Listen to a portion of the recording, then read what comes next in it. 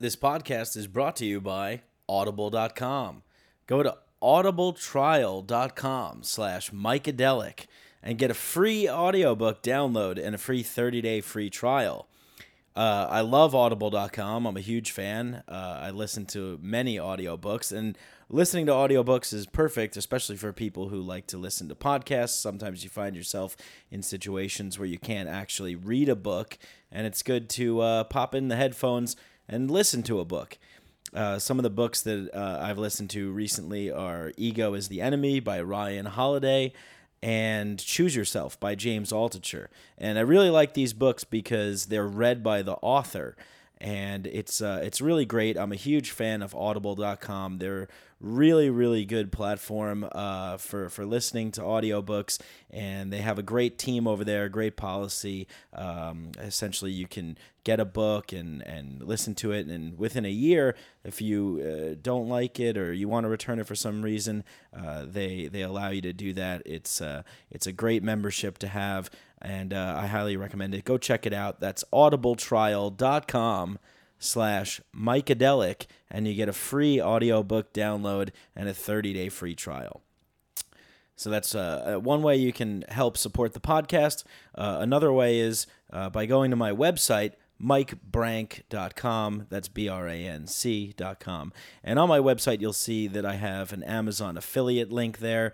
And if you shop on Amazon already, you can just click through that link, and anything you buy, I'll get a little small percentage of. So you can help the podcast, support the podcast at no extra cost to you whatsoever. There's also a Wim Hof promotion on my website as well, another program that I support, where I also earn a little tiny percentage of commission for promoting these things, and like I said, at no extra cost to you.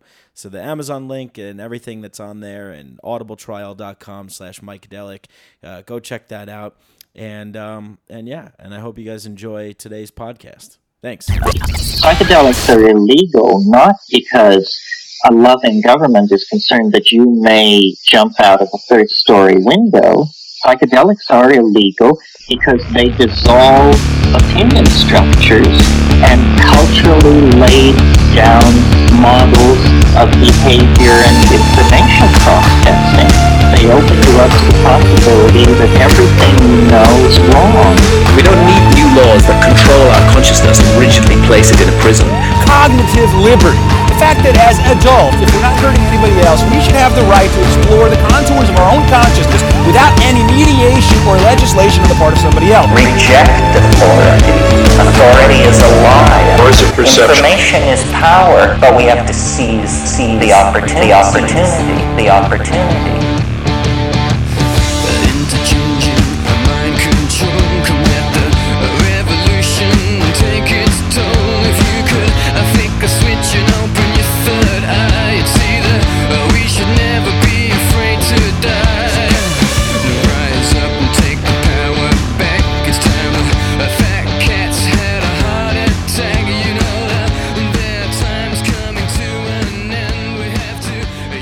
And we're back in business here. Welcome to a brand new episode of Micadelic. Very excited to have this guest on the show, Jason Bassler, co-founder of the Free Thought Project. What's up, Jason? How's it going, Mike? Thanks for having me on your show. Appreciate your patience and persistence to make this happen. Yeah, of course, man. No, and likewise, same with you. Thanks for making the time today. So yeah, we were just having a cool conversation that got fucked up because I'm an idiot. But I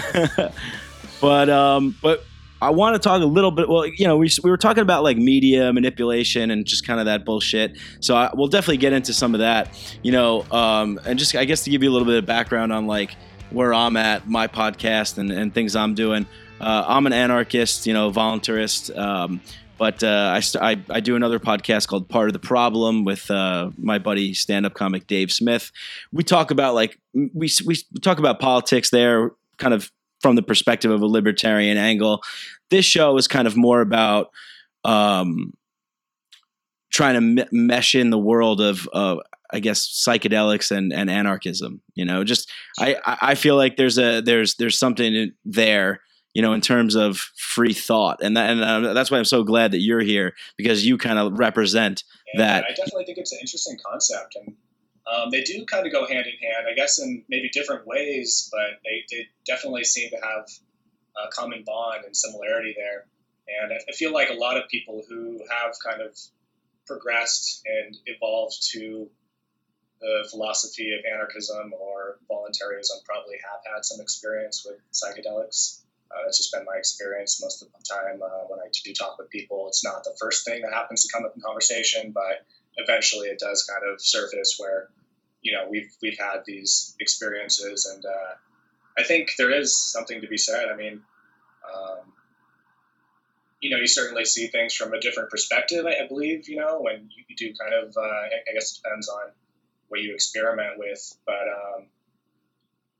we certainly get inundated, since on a daily basis and pretty much since we were born with a completely different perspective of what life and politics and kind of just in general what this existence is supposed to be. And so I think it kind of cleanses the palate in a sense. Mm-hmm. You have a chance to experiment and open that door, which in some cases sounds frightening to some people, but as we've seen with certain instances with like veterans who are coming back from Iraq or Afghanistan, there are beneficial aspects to curing and trying to alleviate some of the symptoms from PTSD and whatnot. So like I said, 2 thumbs up. Definitely appreciate the concept of what you're doing and the perspective.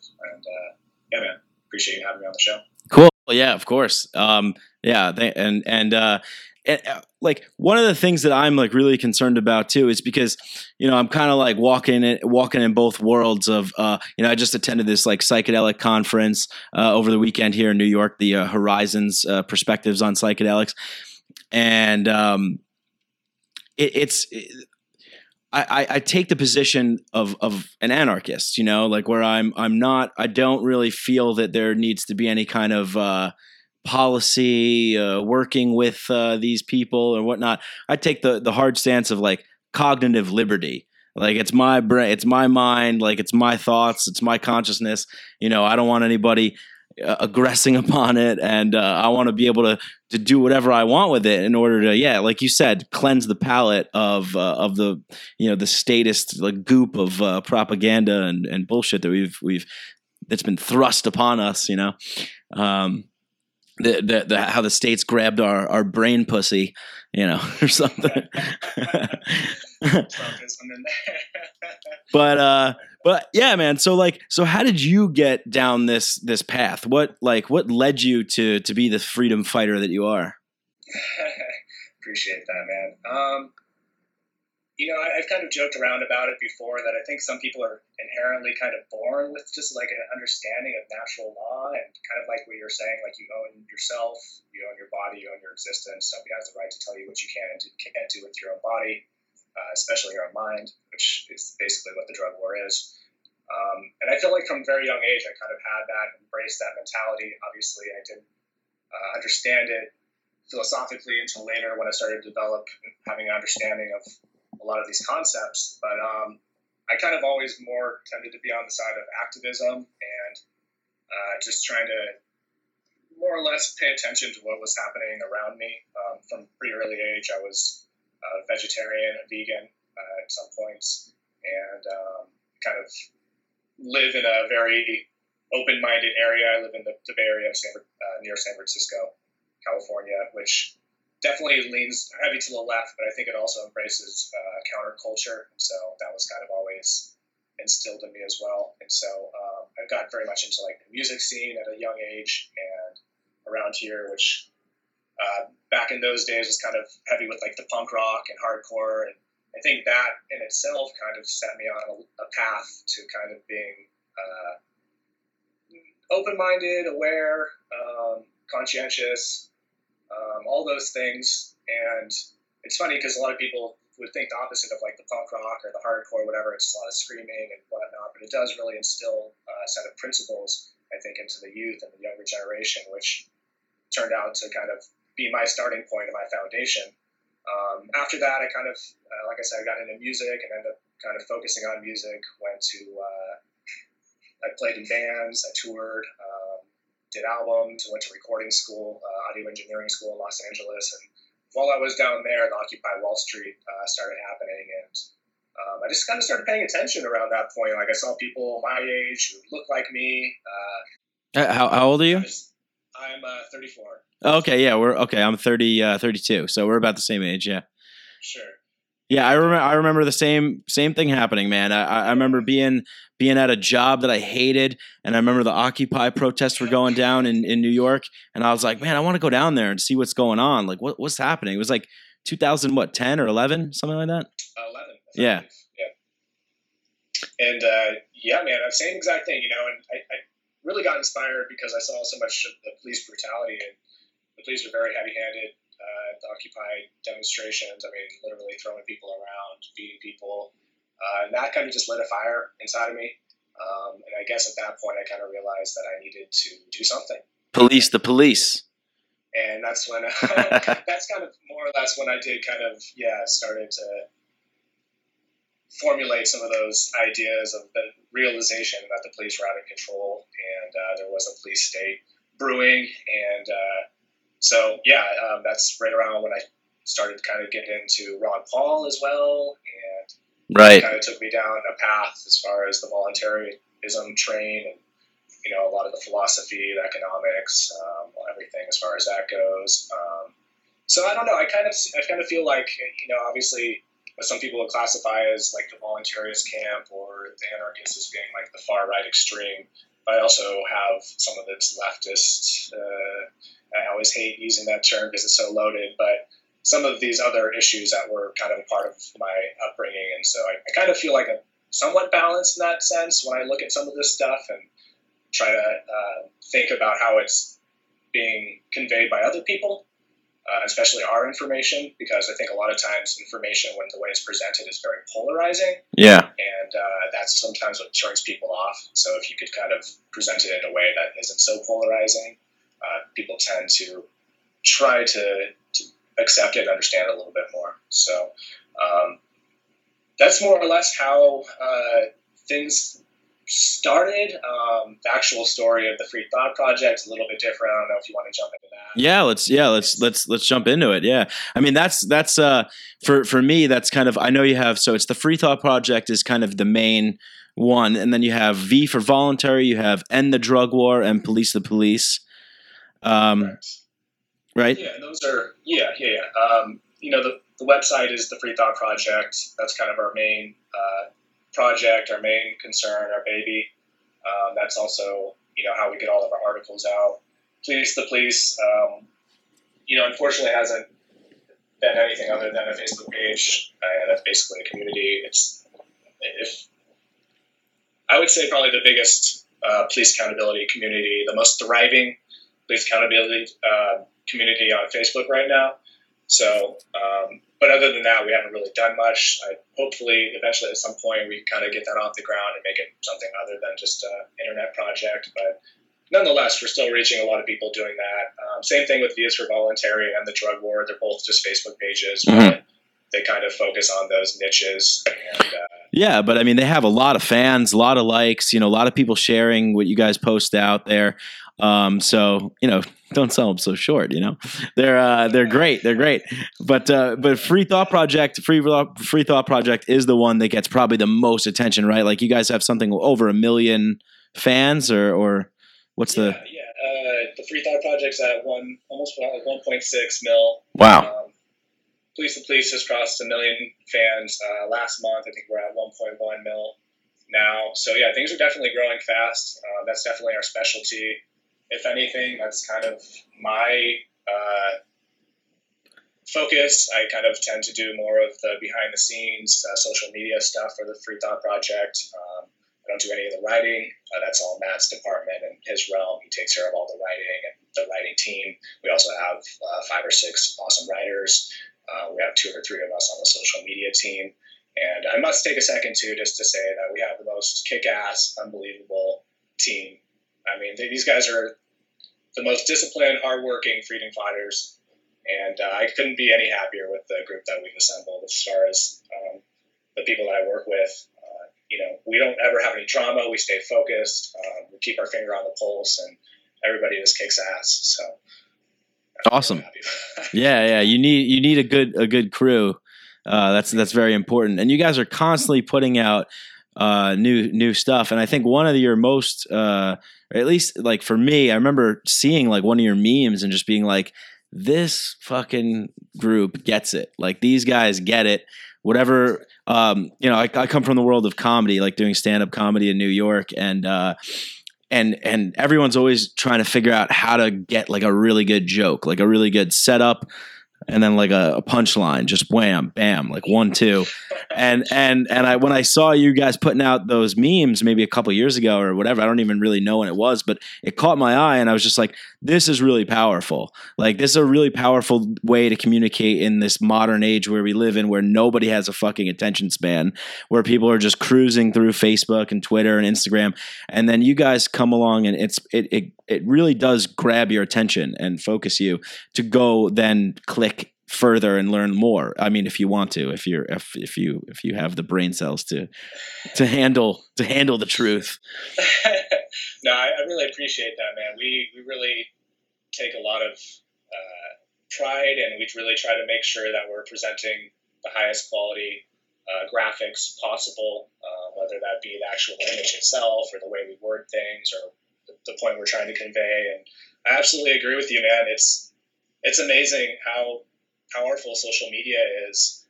Just this last week, we reached 60 million people just through the Free Thought Project. Wow. Just one week, this past week, we're down to 40 million, which still, nothing to, really be ashamed of. But well, dude, that is amazing, because I mean, if you think about it, the kind of the grasp that this dying mainstream media has had on an industry for so long, where they were the only channel of information. I mean, now we have so many places where people can get information from, and those numbers are like, dude, that's far past like anyone on like MSNBC. Like, who's watching that shit show program? It's like, there's still a bulk of people that are kind of tuning into that, to that garbage. But I think now more than ever, and we were talking about this before I fucked up the audio, I keep it real with my audience. But we were talking about this before about how, there's like a gap, there's a vacuum that's waiting to be filled. You guys are filling that. And now more than ever during this election season, which sucks, which every election season always sucks. But this one has been pretty, I think, revealing in terms of like leaked documents and secrets. And, the public does not trust either of these people that we have up there. And so they're more than ever looking to alternative sources of information. And this is what the internet was, the great promise of the internet, right? The information age. So you guys come along and you guys are doing stuff. So do you have a team of journalists? Like how do you explain, like, I guess maybe like a typical kind of functioning of Free Thought Project? What happens from idea to, you putting it out there? Sure, man. Yeah. Well, we don't have one central hub, so we're all spread out across the country. Decentralized. All right. Yeah, so my partner's in Louisiana. I'm in California, like I mentioned earlier. All our writers are basically everywhere. So we basically all come together and share ideas in a specific chat group that we're all in on Facebook. And from there, we kind of, the writers kind of pick and choose what stories we're going to take. I mean, I don't know how specific we want to get this. I don't want to waste too much time. No, but yeah, I mean, but basically, I guess what I want to focus on more specifically is like, I think the strategy that you guys have taken has been so good, has been so effective. So, I mean, the foresight to see kind of like the trends, to outthink, to know what people our age want. I mean, that's really important to do. And then getting the truth out there, communicating the truth. Yeah. So go ahead. You could write the most prolific, profound, just important, everybody's got to read article, but if nobody reads it, then it's nothing. Right? Mm-hmm. If 10 people read it, then it doesn't go anywhere. We kind of recognize that at a very early point within the Free Thought Project, and even before we started the Free Thought Project, I already had Views for Volunteer, I already had Police the Police, and Get Involved, You Live Here, 3 different Facebook pages. So we were already kind of establishing an audience. And I kind of already was starting to kind of get in tune as far as what this audience demographic resonates with, what they engage with. And I think that's kind of it, man. And I think this applies to many different aspects of life, and not necessarily just with Facebook, but you just have to be observant. You need to watch for patterns. You need to see what people engage with, what is important to them. By doing that, you could start to figure out different formulas, different templates that work. It's all trial and error, and we literally have, in a sense, a market of its own on Facebook. I mean, people will like if they find something valuable. People will share if they find something valuable. So that's giving you instant feedback. And when you do that, you look and you see, well, this article went out.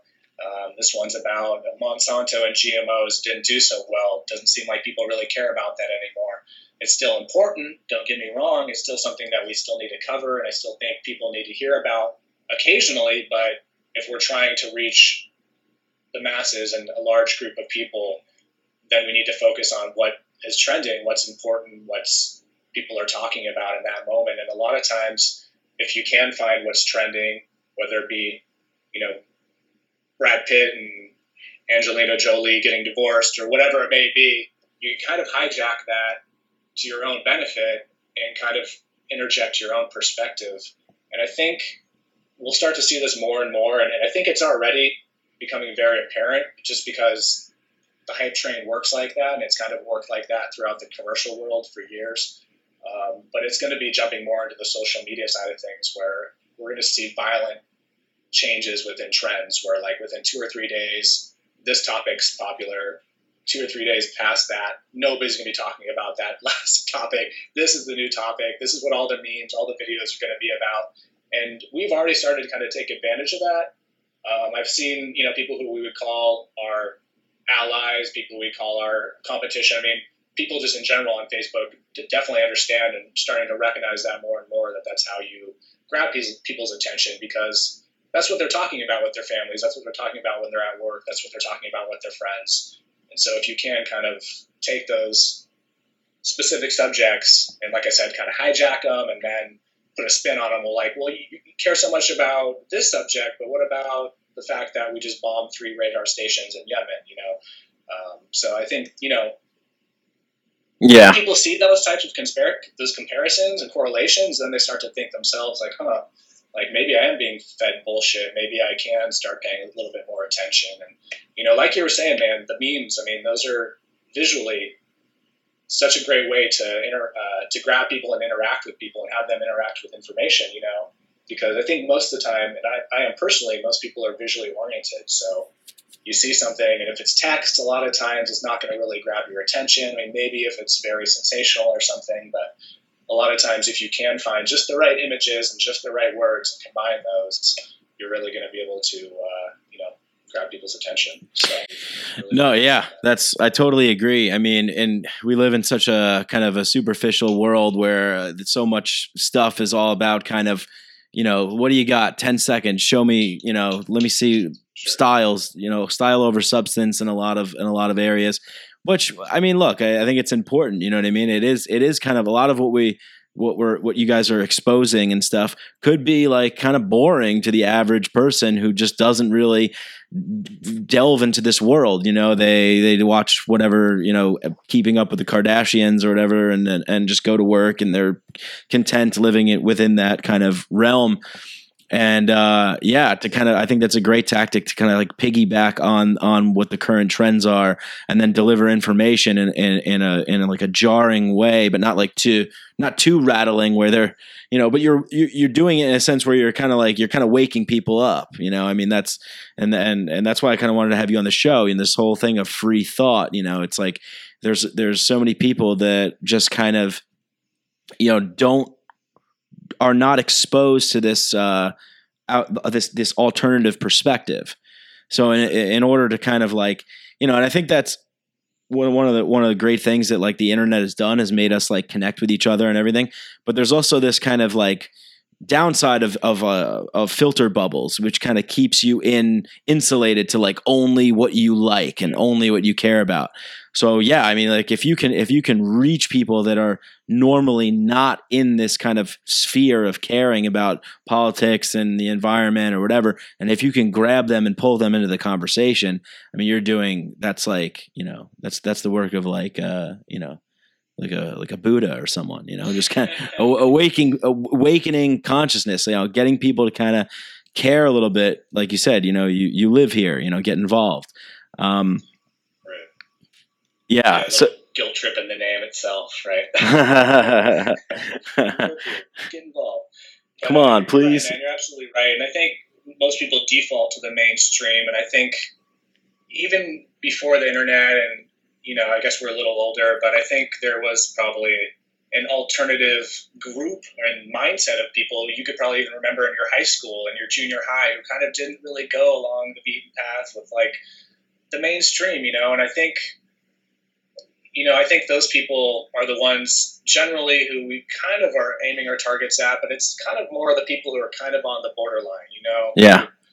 Aren't quite sure they know something's amiss, but they still feel like they need to go along to get along. And, I think that's a very natural psychological way of living. I think most people do what they have to be socially accepted. Mm-hmm. And a lot of times that means just, like I said, going along to get along, believing and saying and repeating different mantras and different beliefs, regardless if you've actually identified and examined them from, the very ground basis of, where they came from and what they mean and why they exist, So, yeah, man, it's definitely challenging, but I think those are the people who are desperate and, like you said, hungry for this type of perspective. And so a lot of times, yeah, by using like a famous celebrity or something, we'll try to put that in a meme or whatever, and they'll see that. And like you said, it's just kind of planting the seed,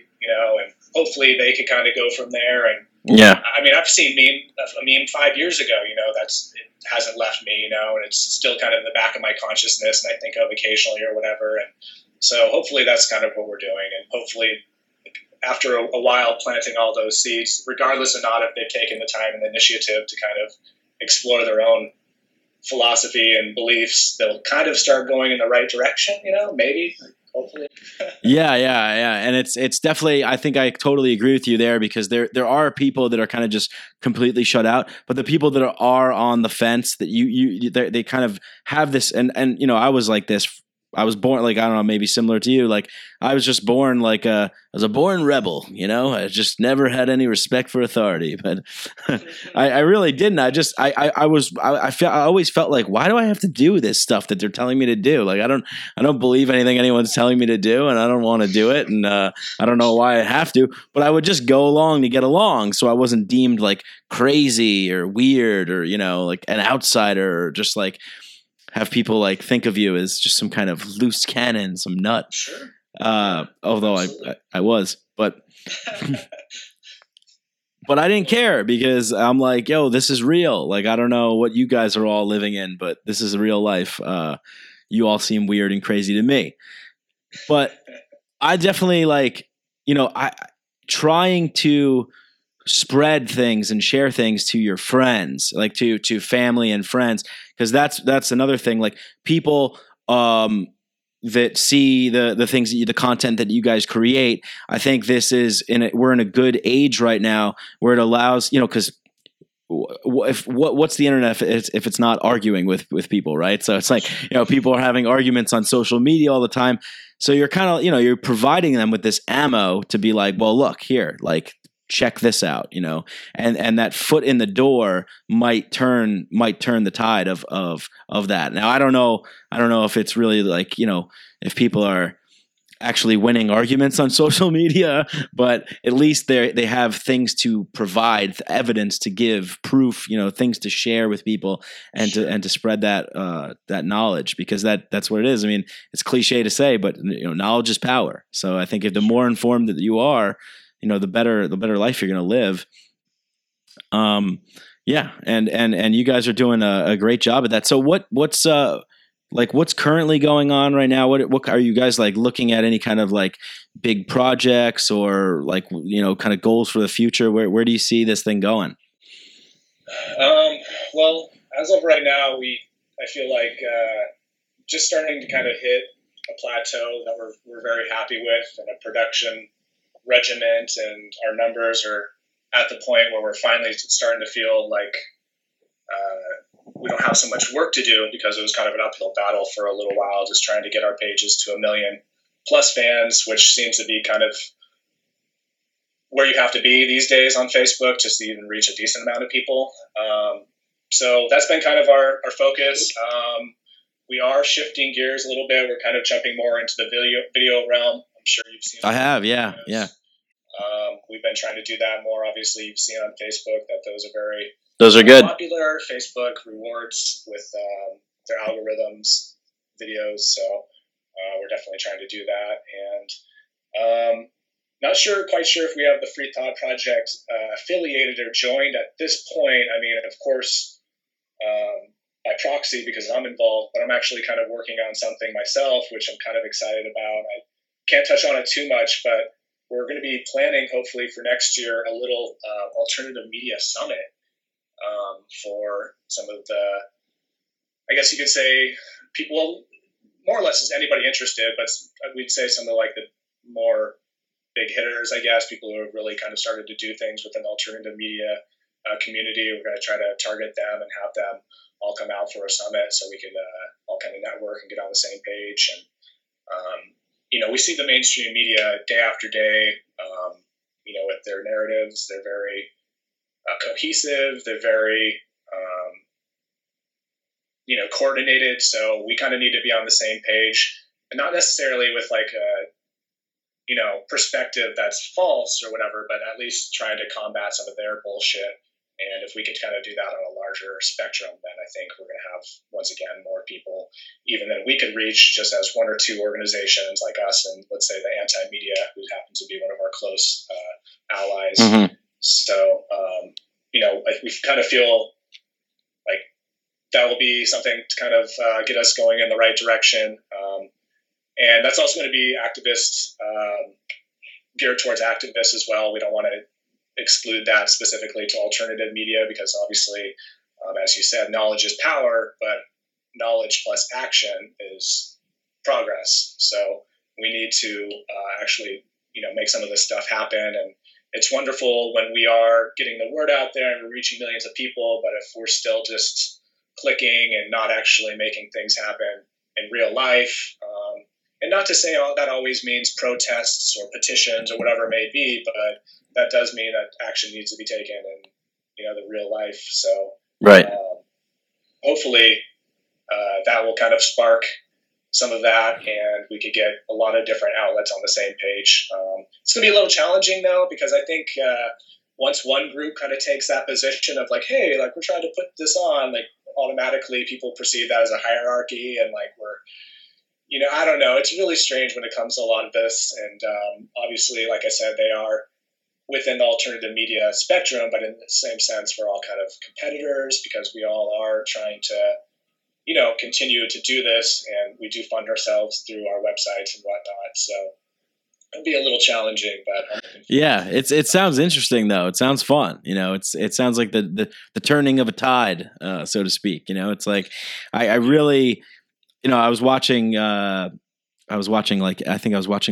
give some talk before on like MSNBC, and I'm just like, man, just the way that they cover everything. I can't even like understand how anybody really believes anything that they're saying anymore.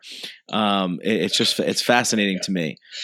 It really blows my mind. It's like, it's comical. Like I sit down and I laugh at these people. It's the apathy, I think, the ignorance is certainly there, but I think a lot of it's just apathy. I think a lot of people are just could care less. Well, yeah, it's interesting. It's like they have this kind of, everything sounds very professional, and like we're delivering it to you because we're a trusted name. It's like this kind of false professionalism or like over intellectualism of things and making everything sound like really there is some collateral damage in Aleppo and we're not sure yet. And it's like, okay, all right. I don't, it's, are you familiar with the movie They Live? Like with, yeah. It's like, anyway. It's funny. I just made a meme like along those lines. It's one of the mainstream CBS news reporters. I can't remember his name right now, but it's, the top line is a new study shows. And then the bottom line is we get Americans to believe anything as long as we sound assertive, wear fancy suits and expensive sets. And I think, it probably applies to politicians as well because they think the whole, debate spectacle is as large as life as they can. And, and the same thing goes with government buildings and the whole spectacle of the cult of government. Right. They have to do what they can to make people believe that these things are important to them and they exist in real life. And as we know, as voluntarists, they're just mental constructs and illusions. But we kind of group thought ourselves into this situation. So. Yeah. So I saw that you guys recently had changed your logo, and then I saw that it said #No War with Russia. That just changed this morning, man. You're pretty observant. Yeah, we changed the logo. I'm on top of this, yeah. 2 or 3 days ago. And then just this morning, we just switched that out. So good eye. I appreciate that. But yeah, I think there is quite a few people, quite a few outlets as well trying to get that hashtag going. I've seen a lot of people with their profile pics as well changed to the No War with Russia profile pic. But yeah, we had somebody just recently. I actually have always done the banner and logo and everything for the page. We just recently hired somebody a friend, an activist, but she's really great with graphic design and whatnot. So she just switched it up for us. So I'm really happy with it. What do you think? Does it look okay? Yeah, it's awesome. Yeah. Maybe a little bit more professional than before. I think it looks good, Yeah, I like it, I thought the old one was good too. All right. Cool. Yeah. Thank you. I'm being honest.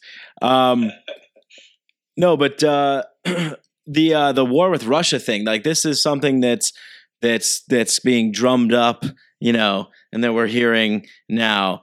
I think I saw like Wolf Blitzer report something the other day on CNN, like we might go to war with Russia. Like, I mean, is this a fantasy? Is this like a mainstream media narrative? Is this a fucking CIA Operation Mockingbird agenda or something that's happening? Sure. What is this? What the hell's happening here? It's always hard to tell, right? I mean, we always will hear different reports of escalation in the Middle East and in the Red Sea and exactly what's happening right now with, this Gulf of Tonkin 2.0 situation going on right now with Yemen.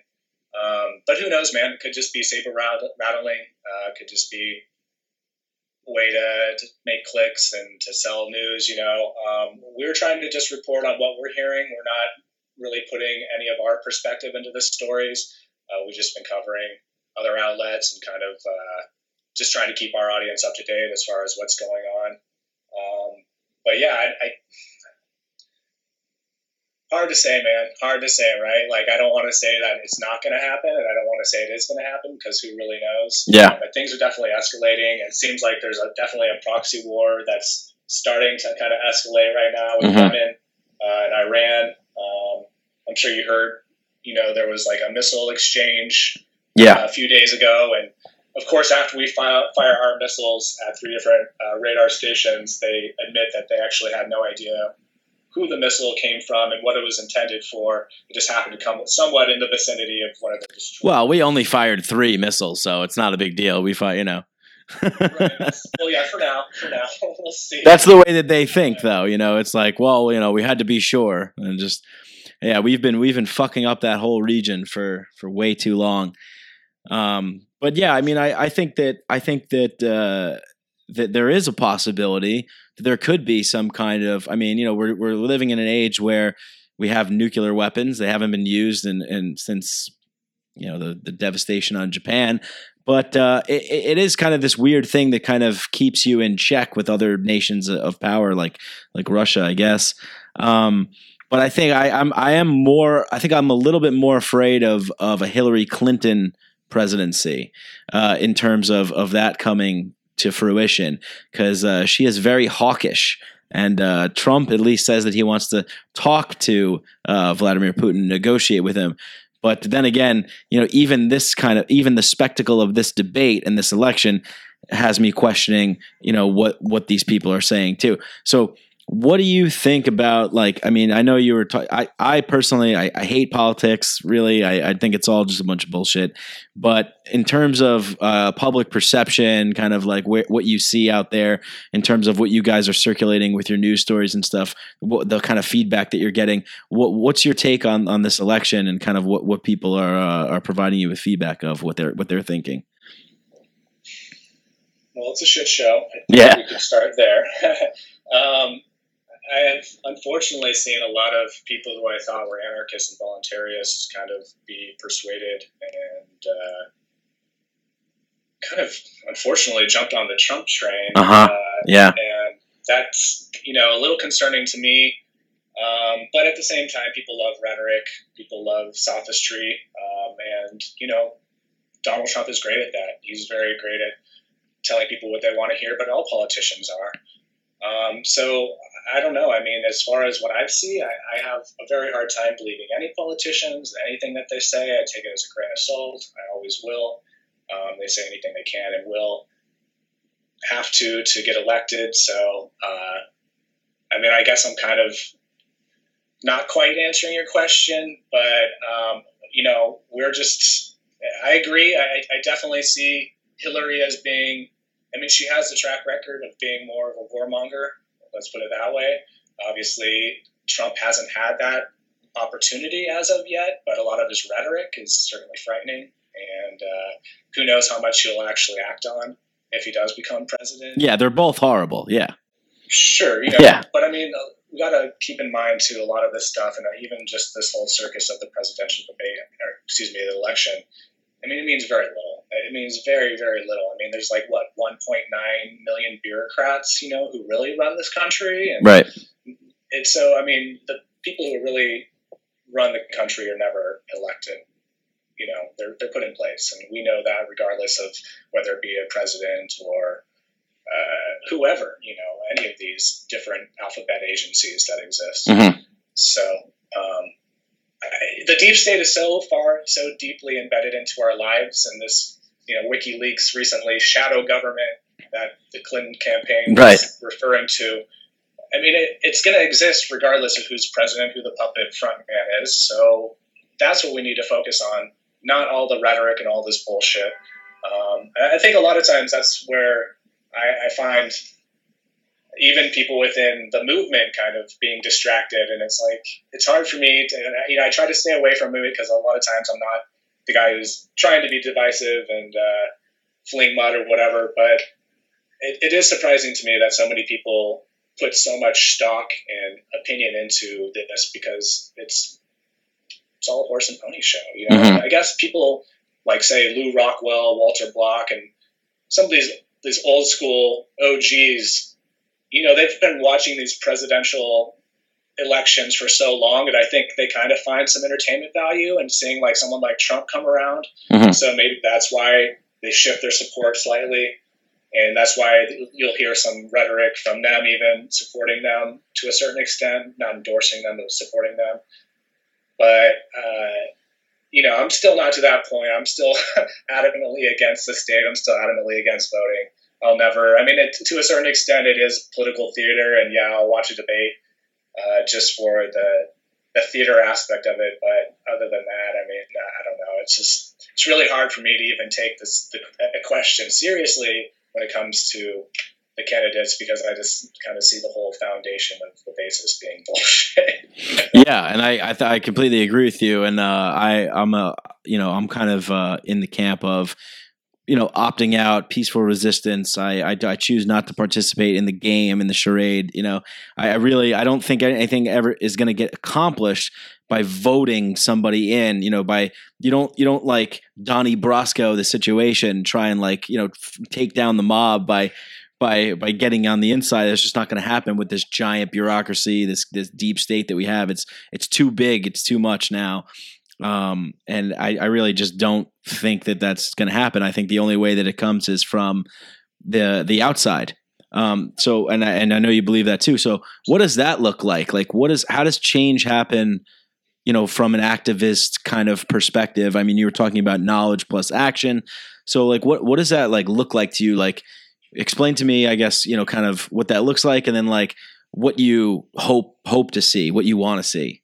Sure, man. No, it's a great question. And I actually I've watched it a couple times now, but Jeff Deist, the president of the Mises Academy University, he had a great talk probably about 6 months ago about this specifically, what we could do to kind of put action towards solutions. And I actually have them listed here, so hopefully you don't mind, because I feel like it is kind of a lot. Oh yeah. He gave 4 different solutions. The first one was the political option, kind of what we were just talking about, trying to work within the systems, which the hippies tried. We know how that worked out, right?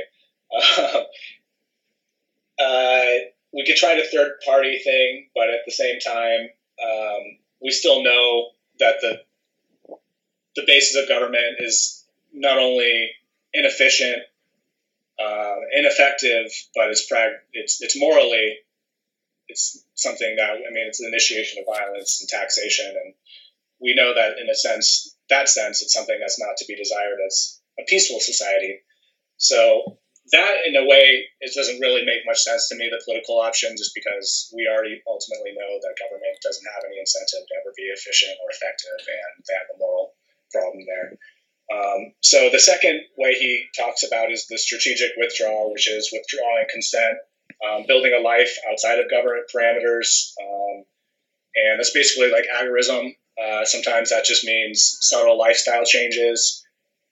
Sometimes that means completely going off the grid, expatriating. There's communities like the Free State Project. There's some seasteading attempts. There's like the prepper movement. There's just things that we could do to not necessarily be dependent on the state and kind of build a society without the state. And that sounds kind of grandiose, but it does start on a very small scale, and anything, obviously, whether it be Apple, the company Apple, or, anything. Everything starts at a very small scale. So I think when people hear something like this, they kind of feel like it's not really reasonable. But I do feel like the agorist approach probably is something that it will have a profound effect, especially the more and more it starts to kind of build off each other. And Derek Rose, a great activist in Houston, I'm sure you're familiar with his work, is kind of working on something called the Freedom Cells right now, which is basically exactly that. It's just trying to find a handful of people within your community who kind of understand liberty, who are very prepared to be self-sustainable, who can be people who defend their community. There's a whole list of things that kind of constitutes what a freedom cell is. But then once you have this freedom cell, then you try to find other freedom cells within your area, and eventually there's kind of a network and a group full of freedom cells, and that's a whole different approach as well. But going back, the third would be the hearts and minds, which is basically the evolution by educating, inspiring other people, education, academia, media, social media, religion, books, speeches, until basically people start to see, like I was talking about, the immorality of the state and all the inconsistencies. There probably won't be a change, so we kind of have to chip away at the root. And it's certainly not a quick fix. It's certainly going to be something that's intergenerational, which I think we probably, I don't want to speak for you, but I think we both kind of already kind of understand that it's not going to be something that just happens overnight. It's probably not going to be something that a Gary Johnson presidency could fix. It's going to be something that's going to take multiple generations, So, and then the fourth possible way of defeating or abolishing the concept and institution of the state is the resistance, which is kind of the physical manifestation of civil disobedience. I think agorism probably falls into this category as well. Tax protests, evading, ignoring regulations, black market activities, utilizing cryptocurrencies and 3D printing and stuff like that. So Great. I was like really inspired when I heard that, and so I kind of wanted to list. And I definitely highly recommend any of your listeners to YouTube that and try to find that video because he nails it. I mean, that guy's a really good speaker. Yeah, Jeff Deist. Yeah. Jeff Deist, yeah. Excellent. Yeah, I'll definitely put that in the show notes for a link. That was great. Yeah. Well, cool. We're like heading towards the hour mark. I think this has been a pretty good conversation so far. Yeah, I know. So you're very passionate about all these things you were mentioning before. You know, with the drug war and the police to police and everything that you have going on. Seems like you're a pretty busy dude. So I appreciate you making the time for me. Is there anything else that you wanted to kind of maybe talk about? I mean, this, like I said before, this show is more, definitely focuses on. I definitely talk about psychedelics and drugs and marijuana and that sort of thing. But I try and do it in the context of liberty. And one of the things I guess like we're not really hearing a lot about recently is like this the war on drugs. And just recently I saw this come out about how marijuana arrests are higher than than violent offenders arrests. So just to get like kind of your last take about this kind of important topic, I'm sure my listeners will care about and something you're passionate about. I mean, what's going on with this stuff? I mean, are we going to ever see a change or? I don't know. They keep promising. They keep saying they're tiptoeing towards, alleviating some kind of prohibition towards even cannabis and all types of other drugs. But who knows? A lot of times they're just telling us what we want to hear, So, but as far as the drug war goes, man, I really feel like I wish that Black Lives Matter would focus more on this aspect, because right now we have 1 in 8 kids who are poor without a parent in their homes because of the drug war. There is an amazing, I can't remember quite, I think it's something crazy like 1.4 million drug arrests last year or something crazy like that, And these are people who have not harmed anyone. If anything, they're exploring their own consciousness. Yes, some people might be abusing drugs, but they're not harming anyone else. They're certainly not in a healthy mindset, but I don't think that putting them in a cage is going to help their situation by any means. We have the highest incarceration rate. We have 22% of the world's prisoners, but 4% of the world's population. So like that to me seems absolutely insane. I don't know how we could call ourselves a free country. It doesn't make any sense that every 4th of July, before 4th of July comes around, that people are still celebrating this, because it's the complete opposite of a free country. And, hopefully we'll see some sensibilities as far as states kind of, I guess, hopefully decriminalizing, but more likely legalizing cannabis, and that's just the start. Mm-hmm. And that's going to happen at a state level. But as far as Hillary Clinton coming in and kind of abolishing all prohibition to drugs, I don't see that happening. And I think it's actually quite the contrary. I think actually the WikiLeaks that were just recently released, she was speaking towards Big Pharma, saying that would actually never happen, and promising that would happen during her presidency. So,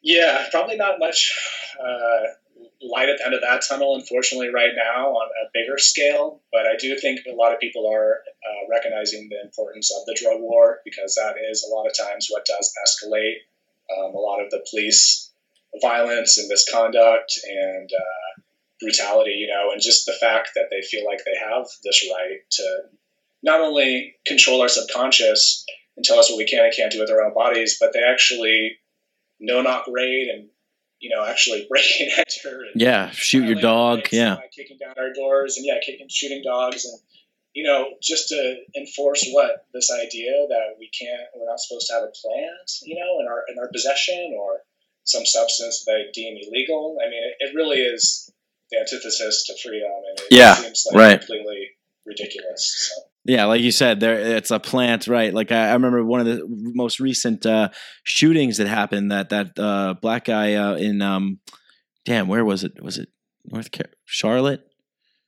I forget exactly where it was, but the guy was rolling a joint in his car, and that gave the cops like suspicion. They're like, "Oh, he's rolling a joint." So like 4 or 5 of them surrounded him, and were like, "Get out of the car!" I mean, and then they shot the guy to death. And then it turns out like, oh, he might have had a gun, the typical story that you hear. But I mean, just to think of like that mentality is like the prevailing, mentality in our culture is so dangerous. Like I have a hard time seeing the light at the end of the tunnel. It oftentimes bogs me down. And I get like, man, like we're just going to have to, we're going to tear each other apart before anything comes out of and then something might rise out of the rubble. But I don't see kind of everyone all of a sudden just, I mean, I would like to see everyone kind of awakening, and, I'm trying to do my part and everything. But I feel like just the way that things are going, we're just on this roller coaster that's just headed into a brick wall.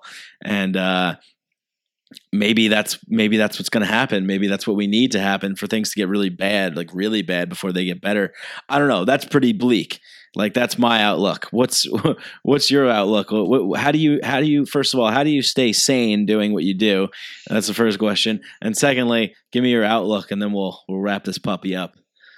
Sure, man. Yeah, it definitely takes balance. I recommend that anybody who wants to get into this work tries to really find a balance, because it is very easy to get into a negative mindset when you do see all this violence and negative information on a daily basis. So just balance, taking a walk, meditating, exercising, doing things you enjoy, going for a hike, all those things are, because I think a lot of times people who are passionate about this information end up becoming very entranced and obsessed with it, and they've become very passionate and motivated to share this information with others and want to do what they can to try to change the direction of things.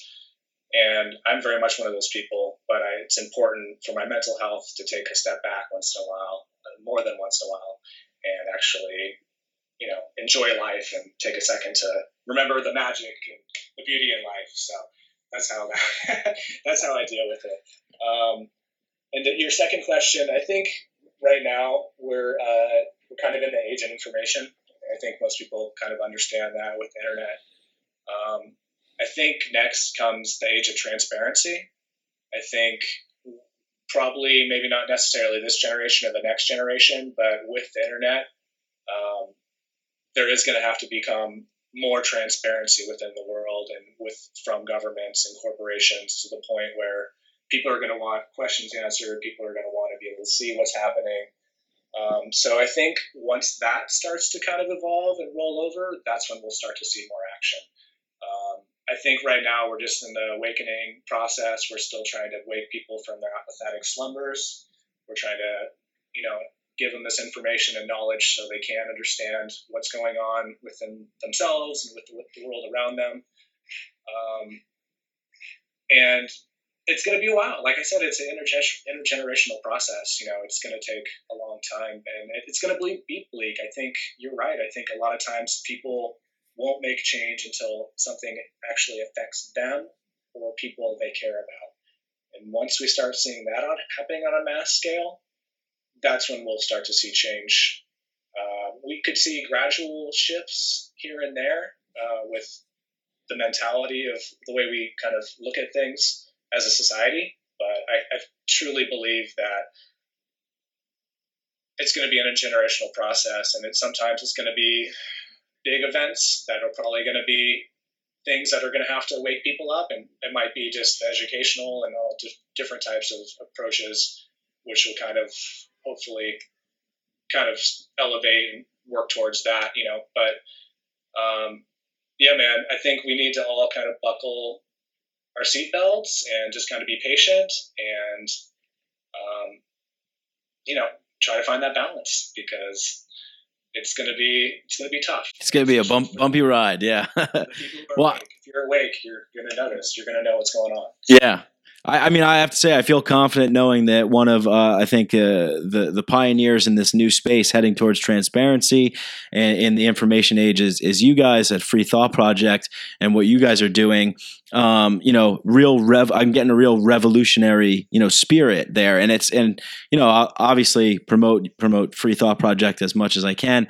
But, there's other great people out there too. You mentioned Anti-Media before. I'm a big fan of We Are Change, Luke Rudowski and what he's doing. And just a million other people. Adam Kokesh is going on a tour right now and talking to people all over the country. I have, this show that I do and my other show, Part of the Problem. And so there's tons of people out there, and they're all passionate about this. And there is a bit of a kind of a revolutionary air in this country. It's just coming about in a different way. We're not all, taking 5 tabs of LSD and running into the streets. But if you want to do that, if anyone wants to do that, message me on Facebook, because I'm down. Evolution before the revolution, right? That's right. We have to all evolve, and that's when we'll see a true revolution. But remember, revolution is just, all the way around, and we want to see change. We don't want to go back to the place we started. So we actually want evolution. We want to actually change and break free of these mental constructs that do oppress us. And even if people don't understand or recognize it, they are actually affecting their lives, Yeah. Well, that's a good point. That's a good note to end the podcast on, breaking free of these mental constructs, whether you realize it or not. You're a slave to the state and it's all over. No, I'm just kidding. Cool, man. So tell people where they can find you and follow you and your work and all that good stuff. Sure. Yeah. The freethoughtproject.com is our website. Our Facebook is the same exact thing, the Free Thought Project. We're also on Google+, Tumblr, Twitter, Instagram. And then follow me at my police accountability site and page, which is Police the Police, Facebook, and check out my Voluntarious Anarchist page, which is V is for Voluntary. We also have the End of the Drug War page. So yeah, just a lot of different Facebook pages, and then the main site, which is the Free Thought Project. Thanks for having me on, man. I really enjoyed this conversation. Yeah, me too. Thanks a lot, Jason. Absolutely. Thank you, man. Thank you.